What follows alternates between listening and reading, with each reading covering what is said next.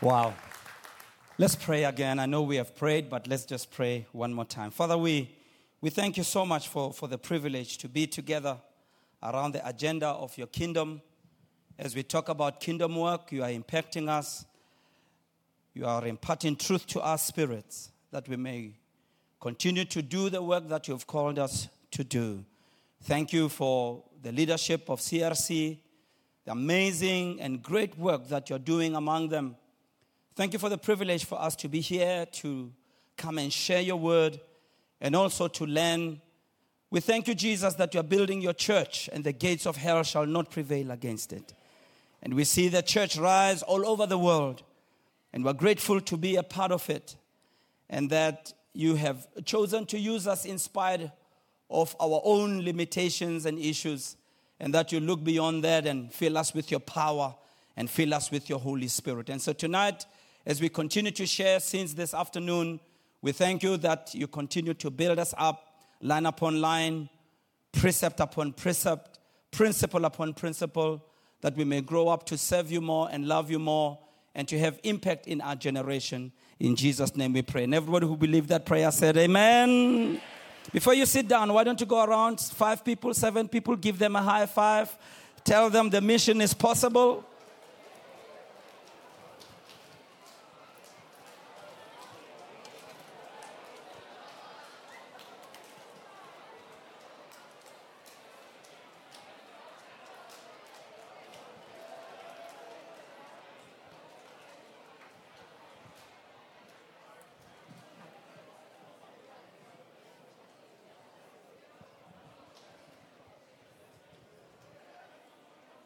Remember, we said 5 and not 50. I'm sure we did say 5. Wow. Pastor Bill, thank you so much for having us, you and Sister Kathy. Thank you for inviting us to come to Australia. It's our first time to be here in Australia. It's been a great experience, very good experience. My wife and I, we arrived just a few days ago. We could have been here about 3 years ago, but we couldn't make it because I became quite ill. And Pastor Bill has been to our church in Soweto and has been a great blessing to us. Yes, we met in Ghana, in Accra.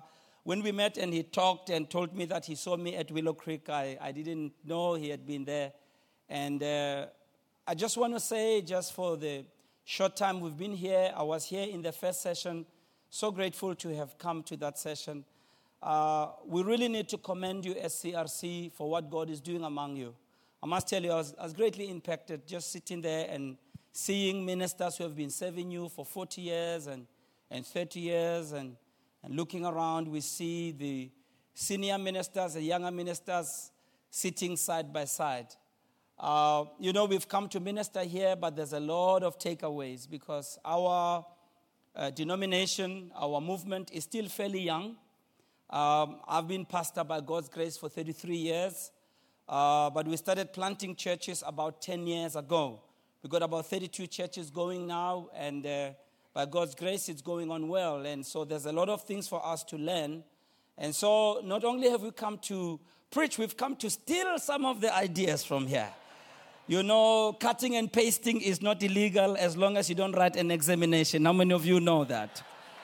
So we've come to learn, and it's really been a great impact for us, and we are very grateful. And thank you for all the hospitality and all the ministers from other regions who are here as well. Thank you for being with us. We bring greetings to you from Grace Bible Church. Please, if you ever come to Soweto, remember the name Grace Bible Church. All right, we'd love to have you come visit with us. We're trying to get our people to be more exposed and to know what's going on all over the world. It's an enriching experience to see God move all over the world because, sometimes it's easy for people to assume that we are the only ones who are experiencing a move of God. And when you see what God is doing around the world, it gives you perspective of what the church is doing. 3 weeks ago, I was in Zambia, and probably some of you have been there. The country is really going through a big challenge right now economically. And quite interesting, in spite of all the challenges, the church is doing well, very well. I was at the church of Bishop Nwaka, a friend of mine. We've been friends 25 years now. and he's built this amazing organization with many churches all over the world. And a week before, I was in Zimbabwe. With all the challenges in Zimbabwe, I was with Bishop Nyati in Bulawayo. And they're also just exploding everywhere. And so the church is doing well. Can I hear an amen here tonight? Please remember, I'm from Soweto. Soweto people are very noisy. I can do with a lot of amens tonight. And I can do with a lot of noise. Are you going to help me out to preach? It's my first time. Hallelujah. So the theme is Mission Possible. And we're using Matthew 28, verse 19 as the main text. Tonight, we want to focus on the word go. We want to focus on moving. So Matthew 28, 19 in the New King James Version, I just read a portion of it. Go therefore and make disciples of all nations. I think this must have come as a shock to the disciples of Christ. These men who were Galileans, men who came from a very, very small town and really hadn't related with people from other areas as much. I mean, when Jesus went to Samaria, it's quite obvious that the disciples didn't do too well. When Jesus went into an unfamiliar territory to minister to the Samaritan woman, his disciples, the Bible tells us they went away to go buy some food. I guess, I don't know, the Bible doesn't say that, but I think they just went away to avoid dealing with Samaritans because they had issues. As you know, there were historical issues, cultural issues, there were theological issues, there were gender issues, there were all kinds of issues. But surprising enough, Jesus talks to these Galileans in spite of their background and gives them a commission to go. And the going is to go into all the world, to go into all parts of the world, go beyond Galilee. I mean, for them, it was just to cross, just go to Samaria, go to Judea, and then it says to the uttermost parts of the world. Because truly speaking, you and I need to be on the go. You and I need to be people who are on the move. We've been given that commission to go and take the gospel to other parts of the world. I want to read in Luke chapter 14 a parable that Jesus used, which I want to build my talk around tonight to really show you the seriousness that Jesus puts on this going business. We need to be a people on the move. If we don't go, people will not be affected by the gospel. If we don't go, we're not going to grow. If we don't go, our churches will not grow. If we don't go, our nations will not be evangelized. If we don't go, the world will never change. And yet Jesus told us to go. In Luke chapter 14, it's quite a long passage. Please allow me to read it. I'll emphasize just a few verses from verse 16, and I read the King James Version. A certain man made a great supper and bade many, and sent his servants at supper time to say to them that had been invited, come, for all things are now ready. And they with one accord began to make excuses. Notice that. The people who were invited began to make excuses. One of the things that we'll need to know how to deal with as we go is to how to overcome excuses. Not only our own excuses, but the excuses of the people that we're taking the message to. So the people who have been invited, they are the ones who are on the guest list. They start making excuses. The first one said, I've bought a piece of ground in Australia and I must go and see it. I pray have me excused. Another one says, I've bought 5 yoke of oxen and I'm going to check them out. I'm asking you to have me excused. Now, I know the word check them out is not there. I'm just trying to explain something. Verse 20, another one said, I've married a wife and therefore I cannot come. So that servant came, told his Lord these things. Now, note the reaction of the master. The master of the house, being angry, said to his servants, go out quickly into the streets and the lanes of the city and bring in hither the poor. You can see that the goal of the master is to have many people come. And we need to challenge ourselves as leaders. We need to challenge ourselves as church people that the heart of the master is to really have many people reached by the gospel. That's the commission. Our commission is to go to the whole world. Our commission is to reach thousands of people. If you look at the ministry of Christ, thousands came to his ministry. If you look at the ministry of the early church, thousands came into the ministry. Now, we're not really necessarily absorbed in numbers. We're not necessarily saying that numbers say we're better than others. But what we cannot in any way ignore is that we have been given a commission to reach the whole world. And that's a commission, and God is very concerned. People didn't come. He said, go to the lanes, bring in the poor, bring in the maimed, the halt, and the blind. The servant said, Lord, it's done. I did what you commanded, and yet there is room. Note that. And the Lord said to the servants, go into the highways and the hedges, and note what it says, and compel them to come in. What a strong expression. Compel them to come in. Why, Lord? So that my house may be filled. Compel them to come in. And I want to focus a bit on that word compel tonight. I want to discuss it. I'm aware of the limitations we have in different countries in terms of how we can preach the gospel. We just came from Malaysia. As much as, churches are there, preaching is happening, there are certain restrictions. I'm well aware that in different countries of the world, there are restrictions. However, whatever restrictions you have, you can still compel within what's allowed in your country. So whatever it means in your context, I'm going to not try to explain every context, but just preach it as it is to compel.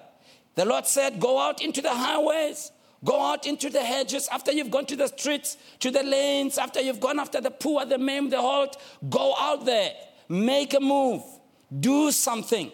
And when you go there, don't be nice about it. Don't be apologetic about it. When you go there, don't be afraid about it. When you go there, don't try to be nice at all. Just compel them to come in. And I know the way it sounds like, aren't we being harsh here? Well, we'll explain a few things. It says, compel them to come in. Why? That my house may be filled. God wants his house to be full. God wants the churches to be full. We all start somewhere. And I know different contexts are not the same. Countries are not the same. But within my own context, if my own context says 5 people in a church is full and 5 people in the church where I am in that place is a mega church, then let me have a mega church. If I'm in a place where thousands is what mega church is, let me go after that. We shouldn't apologize about having large impact in any city. We shouldn't feel sorry about having large impact. We shouldn't go with the notion that we're just after quality. Well, God wants quality and quantity. And we don't need to apologize about that because the master told us that my house may be full. And this is important. Now, the word compel is a very interesting word. In the Greek, it's spelled in a very interesting way. It's spelled A-N-A-G-K-A-Z-O. A-N-A-G-K-A-Z-O. I don't know if I'm pronouncing it right, Bill. We say anakazo. This is a Sowetan trying to speak Greek, so I'm sure you have a lot of compassion for me there. So I say anakazo. This has become so popular in our church that we've even incorporated it into our language.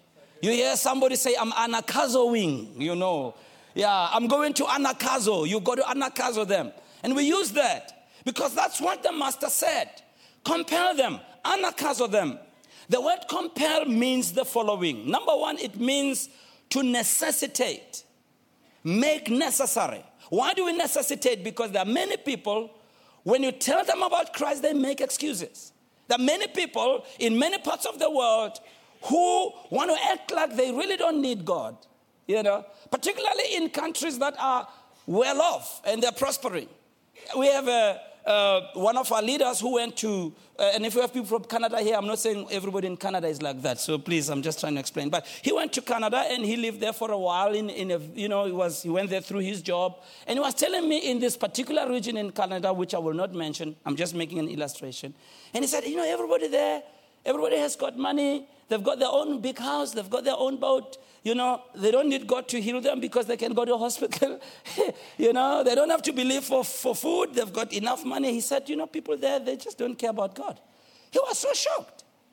He was so shocked. So, you know, having to reach people like that, they're not just going to come just by a nice approach. We have to find a way to necessitate them, to compel them. That word compel means to almost force somebody or persuade somebody to do something. We've got to find a way to reach those people. I'm going to explain how we do that later on. See, we must necessitate somebody or help somebody to do something. To compel speaks of something that is necessary, something that requires to be done, something that is an essential. It needs to be achieved. The word compel, secondly, means to drive to. That sounds strong, isn't it? I mean, it's quite interesting. Jesus, how can you say we must drive people? I thought people will just come willingly. I thought people will just come. You know, I'll speak a bit of Afrikaans. I know you don't know Afrikaans, but in Soweto we say, I thought people will somar come. But people don't just come. People come because something has been done. Many of you here, if we were to tell the truth, you didn't just come to Christ just willingly. There's something that made you come. Either it's a person or circumstances that made you come. People don't just receive Christ on their own. And Jesus said, we need to compel them. The word compel means to constrain by all means, such as persuasion and entreaties.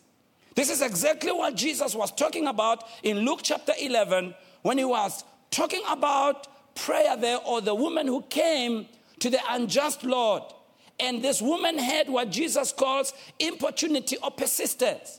So we need to adopt an attitude and a heart to be persistent, to be very strategic, to be unrelenting, to stay with it, to persuade people, to use whatever means at our disposal that is legal. Of course, we will use wisdom. All right? We will not push them to a point that they reject us, but we're going to find a way. We need to pray to God to give us wisdom to find a way to make it work. It's amazing how in churches, emphasis on evangelism is not done at all. We kind of think it's going to happen on its own. Look at the slide here about Coca-Cola. I think it's, slide number 7, if they're showing the slides, right? You know, Coca-Cola is the biggest brand in the world. I mean, go anywhere in the world, they know Coca-Cola. You know, go anywhere. Go to South Korea. I was in South Korea. I can't speak Korean. But when I said Coca-Cola, people said, Coca-Cola, yeah. Everybody knows Coca-Cola. And anywhere in the world, Coca-Cola is the top brand, number one selling brand. Now, here's my question. Why must they keep advertising? Why should they spend so much money on advertisements? This is one of the adverts. I don't know what year was that. Very interesting advert. And I'm sure they are the same here. Back at home, they have all kinds of adverts. I mean, in 1 year, Coca-Cola will do like 2-3 types of adverts. And you know how much it costs to do those adverts. If they're the number one brand, why don't they just say, hey, people will buy Coca-Cola anyhow? That's because they understand if they don't compel you somehow, if they don't persuade you somehow, you're going to stop buying. In fact, the advertising industry, they spend lots and lots of money on advertising. Even if they're the top brand. In advertising, and let's tell the truth now. Coca-Cola is not here, right? Let's just tell the truth. We know that their product is not half of what they say it is. We all know that, but we won't tell them. We all know that. We all know that, but we still buy. I love it when they advertise certain products at home, like soap and so on. You know, I thought, if they want to advertise soap, why don't they hold up the soap and say, here's a bar of soap, buy it. Buy it. They don't do that. You know what they do? They get a beautiful woman. Yeah. Get a beautiful woman. She washes with the soap. And so when you buy it subconsciously, you think when you wash with that soap, you look like her. They're just trying to find a way to compel us, persuade us. Now, if the people of this world whose products are nowhere near what they say they are, find it necessary to compel, why do we think we should not compel people? Why can't we be creative, persuasive? Why can't we find means and ways to bring people in. And that's what the master said. He said, well, the people who should be coming are not coming. Those who are invited, they don't want to come. So go to the streets, go to the byways, go to the highways. He says, look for all of them. Look for the blind, look for the maimed, look for the halt. Compel them. He said, I want my house to be full. Well, may I prophesy to you, I see your house being full in the name of Jesus. And may God grant you a full house wherever you are. Why? Because we're going to compel people. Can I hear another amen in the house?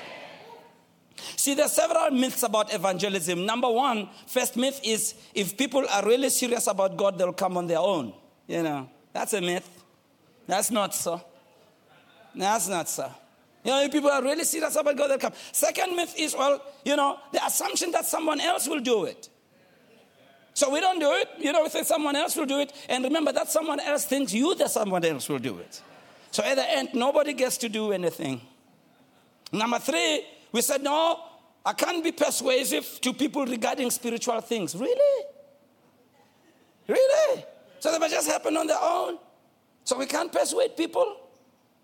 Or God will make them come. I know God does make them come, but you know, the way God makes them come to church is through you and I. Now, let's look at a few examples in the Bible. And please allow me, I will not read the scriptures that I've referred to there. You can read them later. But you do know the scriptures. It's interesting that when people came to Christ, when they approached Jesus, it was because something compelled them. Right through the Bible. None of them just came on their own. No. All of them, when they came to Christ, it was because something compelled them. Let's look at a few instances. The first thing that compels people is, number one, desperation. When you meet people who are desperate, please, I ask you, help them whichever way you can, but use that as an opportunity to talk to them about Christ. The woman with the issue of blood, her story is interesting. The Bible tells us she had lost all the money. She had gone to all the doctors. Nothing was working. She was rather getting worse. See, sometimes certain people, unfortunately, I'm not saying this woman in particular, but there are certain people who have so much at their disposal that sometimes people don't ever even think about God at all. It's only when they get into a certain condition, when they're desperate, that they start asking questions. Please, should they ever come across your path, do not in any way overlook that. If they're your neighbor, if that's allowed, wherever you are, in the culture you are, in the vicinity you are, go give them a visit. Visit them, talk to them. You heard so-and-so is not well, so-and-so, this has happened to them, they've had this crisis, go visit. That's a huge open door for us to talk to them. What about Jairus? Jairus comes to Jesus, my child is at the point of death, please help. You see, so it's desperation. In Luke chapter 5, the man who was on a stretcher for many years, he was so desperate that when they came to the house where Jesus was, and the house was full, and they couldn't find by which way to get into the house, instead of turning back, they decided, if we can get through the front door, we're going to come through the roof. That's desperation right there. That's desperation right there. So this guy did whatever it took to get on top of the roof. And I've really realized, it's very convenient for people to say that they don't take to spiritual things, or they're really, they're not crazy about spiritual things. They're just cool and nice. And, I look at countries of the world. I know you play football here, Australian football. We are a soccer-loving nation in South Africa. And we watch a lot of European soccer, and it's very interesting to watch how the stadiums in Europe get full there. And hundreds of people go to the match. And I've been in some churches in Europe, not all of them, where, you preach to congregations, they are not as responsive as you are. They just sit and look at you. Like, bless me if you can. That kind of a look? It's like, what are you talking about? You're emotional. I'm not emotional. I'm a calculative person, very analytical. Bless me if you can. But I think I have a suspicion. I've seen those same people in a stadium when Manchester United was playing with Arsenal. I mean, They don't even sit during a match. In South Africa, we are crazy with soccer, but at least we sit down during the match. Hi, not in Europe. They don't sit down. They stand throughout the match. Their shirts off in this winter. Right, all kinds of things. And they sing throughout, during the World Cup. We had them in South Africa, and I was watching all of them singing their lungs out.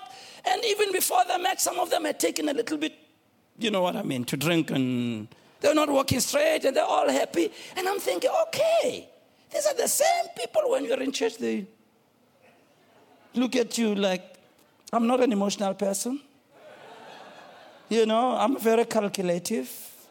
I'm very cerebral, I'm never moved. But you see, it's just very so convenient. But you see, when people have their backs up against the corner, it becomes a huge problem. This is not a very nice story I'm going to tell, but I think it helped me as a young person to realize what desperation can do.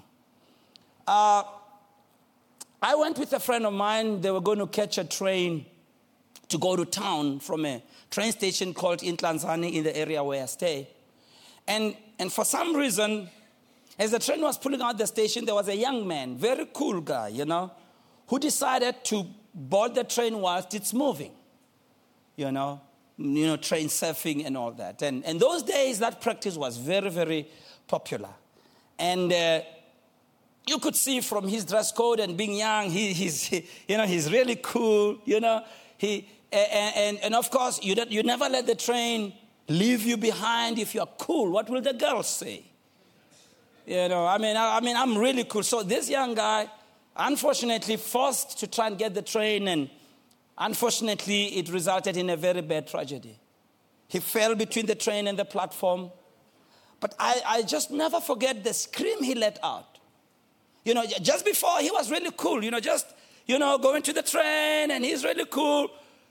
And then that moment when he was falling between the train and the platform, the desperation, the scream and the shout, I stood there thinking, my goodness. When people have their backs against the wall, they become honest. They become truthful. Never, ever skip an opportunity when somebody is in a desperate situation.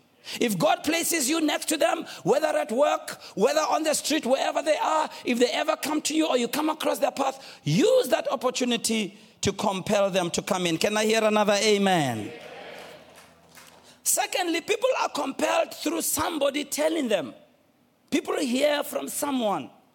When I received Christ, 1978, is because my elder sister told me about Christ, though she invited me really to go to a program of young people where they were talking about Jesus being Savior. So there are many people who get saved because somebody told them. And remember, you are that someone. Tell your neighbor, you are that someone. Just tell them for me, you are that someone. Tell your other neighbor, you are that someone. Tell your other neighbor, if you don't believe it, you are that someone. You are that someone, really. When Jesus went to Samaria in John chapter 4, I said the scriptures are up on the screen. We won't read. You can read them later. This woman who had been touched by Jesus, she went out to tell others. How I tell you, I love the story of this woman. Imagine, she went out and the Bible says the whole city came because of her. She went out and told them about Christ. When I became a Christian in 1978, one of the practices back then, the first thing they taught you as a young believer was how to share your testimony. And your churches don't do that anymore. Churches don't do that anymore. We were taught that when you become a Christian, the first thing you do is to tell others about your faith. Tell them. Now I remember I got saved on a Saturday. Sunday, I was already testifying. I didn't have all the right words. I didn't know what had happened to me. I knew something had happened. So I told my friends, yesterday I was blessed. So they looked at me, they said, okay, you were blessed. So what? I said, I also want you to be blessed. I didn't know how to explain, but when you tell somebody, it plants a seed in them. They may not respond at that point. They may not make a decision at that point, but people come because somebody tells them. May you be that somebody. May you teach the people in the church you lead to be that somebody. It could be at work, it could be in the gym, it could be wherever it is, but you become that somebody. Blind Bartimaeus in Luke chapter 18. He was blind, he hears a noise. On inquiry, he discovers that it is Jesus who is passing by. Bible says he asked what's going on. They said it's Jesus. But he heard from somebody. It's Jesus who's passing by. Tell people and invite people. See, there is a certain kind of evangelism that is not going to work in this day and age. Why? Because many people who need the gospel may not respond to certain approaches like invitation cards and other things. So without us anakazoing, there we go, the church will be empty. See, life has become very busy and very hectic, and there are many people who are making an excuse about God. People are busying themselves with all kinds of things, and people never ever get to think about God anymore. And I believe it is our responsibility to make sure that we put God at the center of the agenda. Can I hear an amen on that? So we need to anakazo people. Let's talk about the steps to anakazo, and I'm taking it all from Luke chapter 14, verse 16 to verse 14. Number one, we note that the master prepared the supper. So an anakazo person prepares something. You must make preparation to reach the lost, right? You could use different approaches. There's a time in our church where we would encourage people just to, people in Soweto love to have a party. Oh, they love it. Oh, they love to have a party. So it says people just have a party. And so people pitch up on the party. The only thing they can't figure out is why is the alcohol not there? This party is cool, but the music is great, but why does it sound like it's gospel music? We used to have young people do that kind of thing and have all kinds of creative means to invite people and bring people, Or, back in Soweto, at least people in our nation, they don't mind if you say, can we bring prayer to your home? Yeah, they don't mind. They love that. So we use that as a way. But we need to make preparation. Number two, an anakazo person doesn't keep to themselves. In other words, the master told the servants, go out. We need to learn to not keep to ourselves, and I know we all have different temperaments and so on, and some of us are very shy people.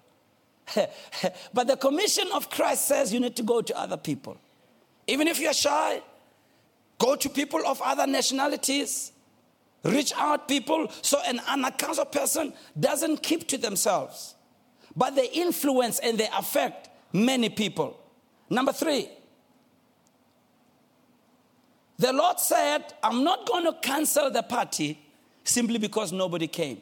So the third thing is an anakazo person, whenever you have prepared either for a church service to win the lost or an event to win the lost, you don't cancel it because nobody shows up. You got to have that kind of persistence. I'm not going to cancel it because nobody.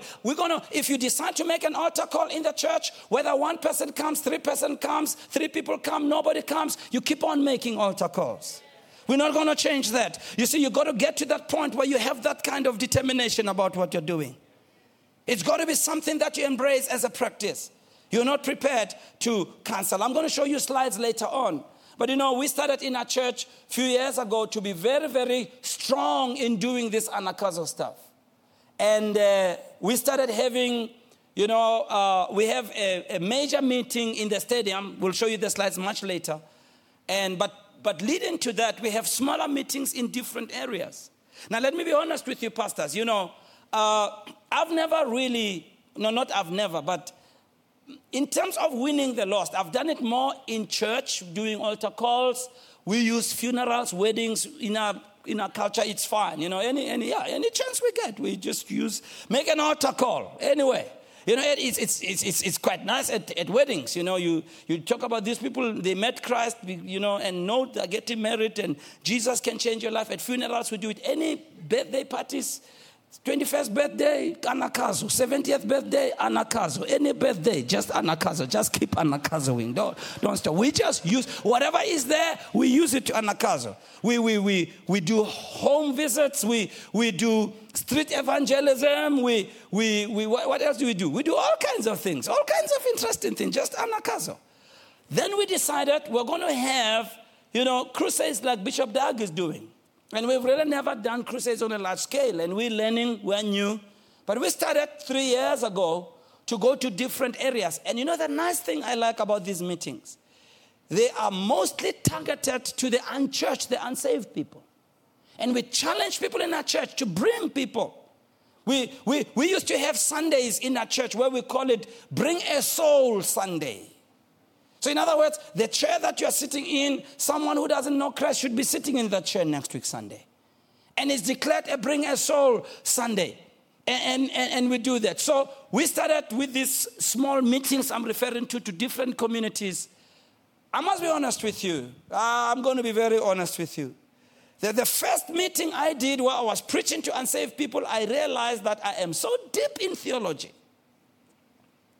that I have even lost the art of preaching a simple message.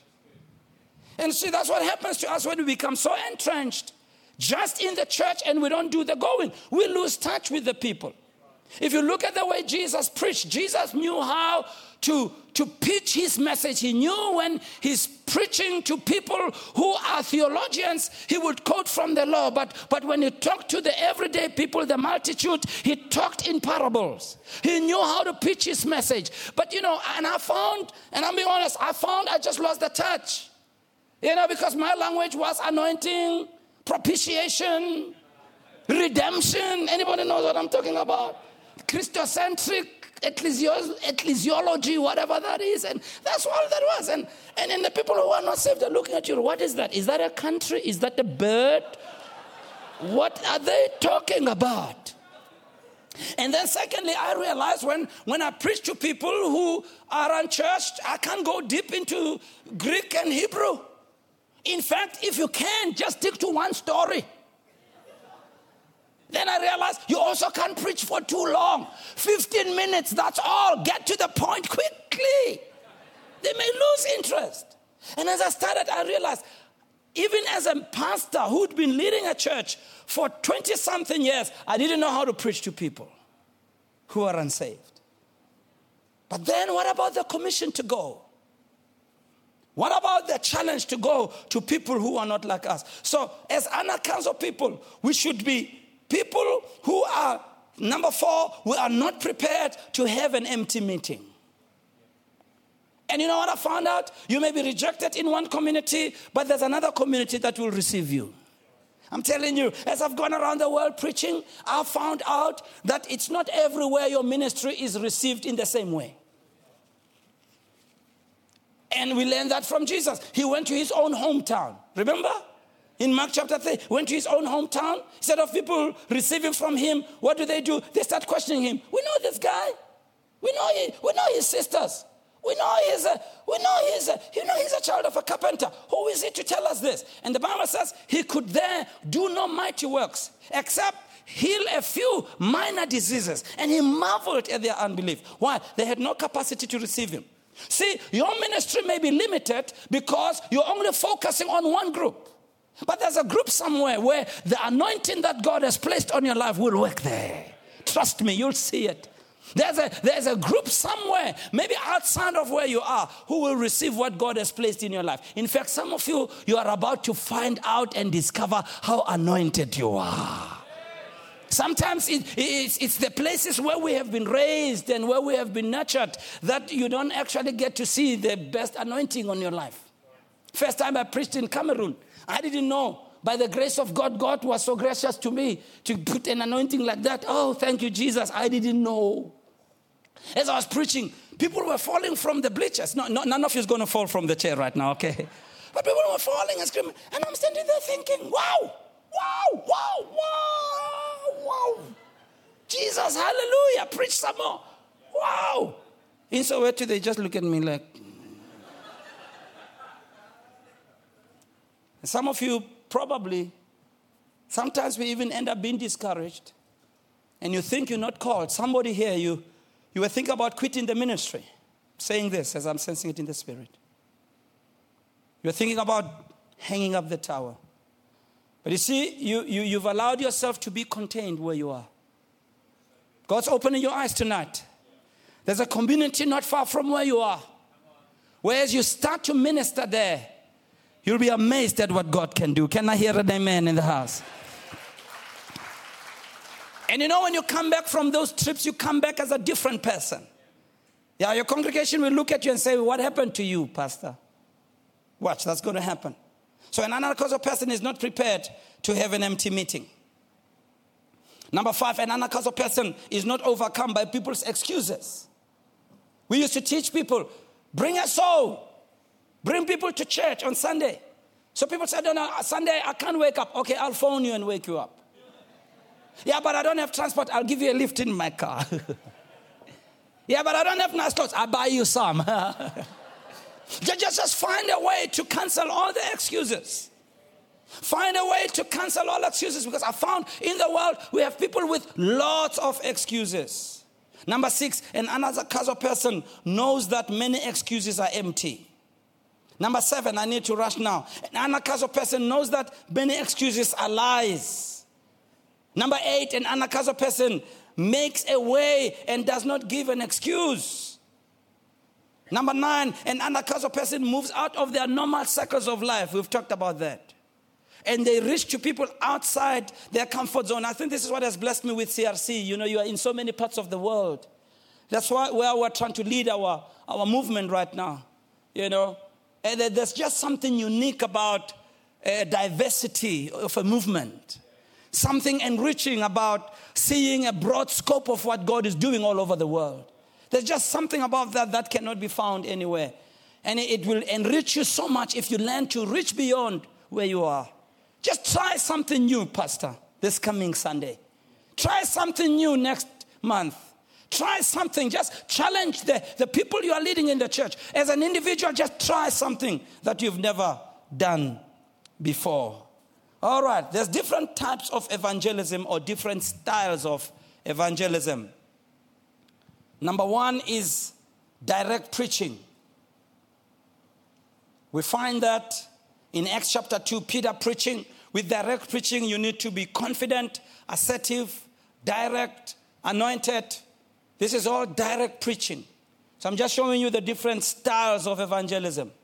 And all of us may be comfortable with one style or another, or you may want to use all of them.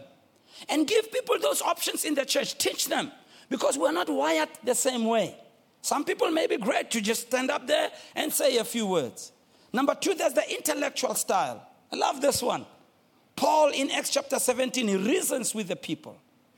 The intellectual style is inquisitive, analytical, logical. This is great to use probably even among students at university. You know, to come up among people who are, you know, at a certain rank, because they may never respond to you giving them a pamphlet. Certainly they're not going to respond to you taking a loudspeaker at a street corner and blasting them. They're just going to walk past you. But if you sit down with them and reason with them, you probably will be able. But to do this, you must be very knowledgeable of your subject matter, okay? Don't try this if you don't know your subject matter. Just be sure that you study enough, and be sure you are broad enough like Jesus, where he starts talking about water from the well and moves from talking about water from the well and translates into talking about spirituality. You just start talking about football, you know. You just talk about what happened at football. So you got to know something about football. You got to know the players and start there and move the conversation in the direction you want it to go. Number 3, the testimonial style. This is a lovely one. John chapter 9. You give a testimony. You tell people what God has done. You know what I love with the testimonial style? Everybody here can do it. I'm telling you. Everybody here can do it. The man that Jesus healed, who was blind, Jesus healed him. He didn't see who Jesus was. He didn't necessarily see Jesus. He just got healed. And when his eyes opened, Jesus was gone. So he goes around saying, Jesus healed me. So they start saying, who do you say healed you? And he realizes the people are so hostile, because they didn't want to give Jesus the due he deserved. And they back the guy up in a corner to ask him a lot of theological questions. The guy at the end says, okay, guys, listen. I may not be able to answer you, but this one thing I know. I was blind. Now I see. Yeah. People may argue with you with the Greek and the Hebrew, whether God is there, He's not there. What they can never argue is that God has changed your life. Yeah. That they cannot argue. That God has touched your life. They can never take it away from you. So everybody here, we can do that. We can just tell somebody what God has done. Number 4, the interpersonal style. This is where we need warm personalities. We relate with people. We are conversational. This one is a friendship-oriented one. Number 5, the invitational style. We've talked about it. This is where you say to people, come and see, or you are hospitable. It needs you to be relational, persuasive. And then what about the serving style? In Acts chapter 9. There are people who serve others. And we serve them. And in our serving, we can tell them about Christ. The serving style has to be others-centered. It must be humble. Must be patient. How do we compel? Let's come to a close. Number 1, pray for people that you want to reach always. Keep them in your prayers according to Ephesians 1. Pray for them. I found prayer is a powerful thing. That's how I came to know Christ. My sister prayed for me. Number 2, be unashamed. Be unblushing about reaching them with the gospel. Don't be ashamed of the gospel of Jesus Christ. Don't try to hide it. Don't try to be too discreet about it. Let's put it out there. This is what we are known for as charismatic Pentecostals. Let's put it out there. We are God's children. We are not ashamed about it. We are not ashamed about the gospel. I may not have all my theology lined up.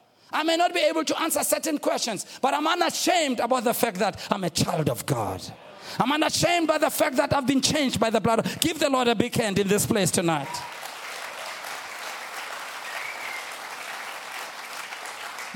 Number 3, be bold. Be bold about it. Number 4, be confident of your subject matter. Be confident of your subject matter. 5, be passionate. Salespeople will tell you, people only buy because they see the passion in you. People are not going to get a product that you are half-hearted about. Show them that receiving Christ is worth everything. Have the passion to talk about Him. Number whatever, I've lost my counting. Whatever number you have, put it there. Whatever number. In Luke chapter 18, approach more than once. Salespeople will tell you, people don't buy first time around. Most people who are successful salespeople, they approach clients 5 times, 10 times. On average, people buy after the 10th approach. You only approached once. Number whatever, what number am I on? Help me out. Number 7, use different approaches. There's many ways to approach people. And so Mark 16, and He said unto them, go ye into all the world, preach the gospel to every creature. It says, and they went and preached everywhere, the Lord working with them and confirming the word with signs following. Watch this. As you anakazo, the anointing will flow. As you anakazo, you will discover how God has anointed you.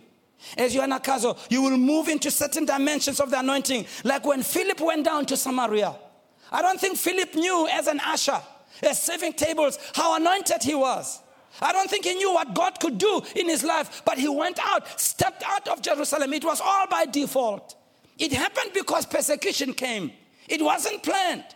Even though the Lord had told them to go, they didn't go. They stayed in Jerusalem.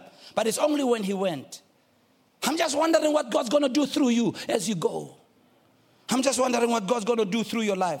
The Samaritan woman influenced the whole city. And so, dare to go.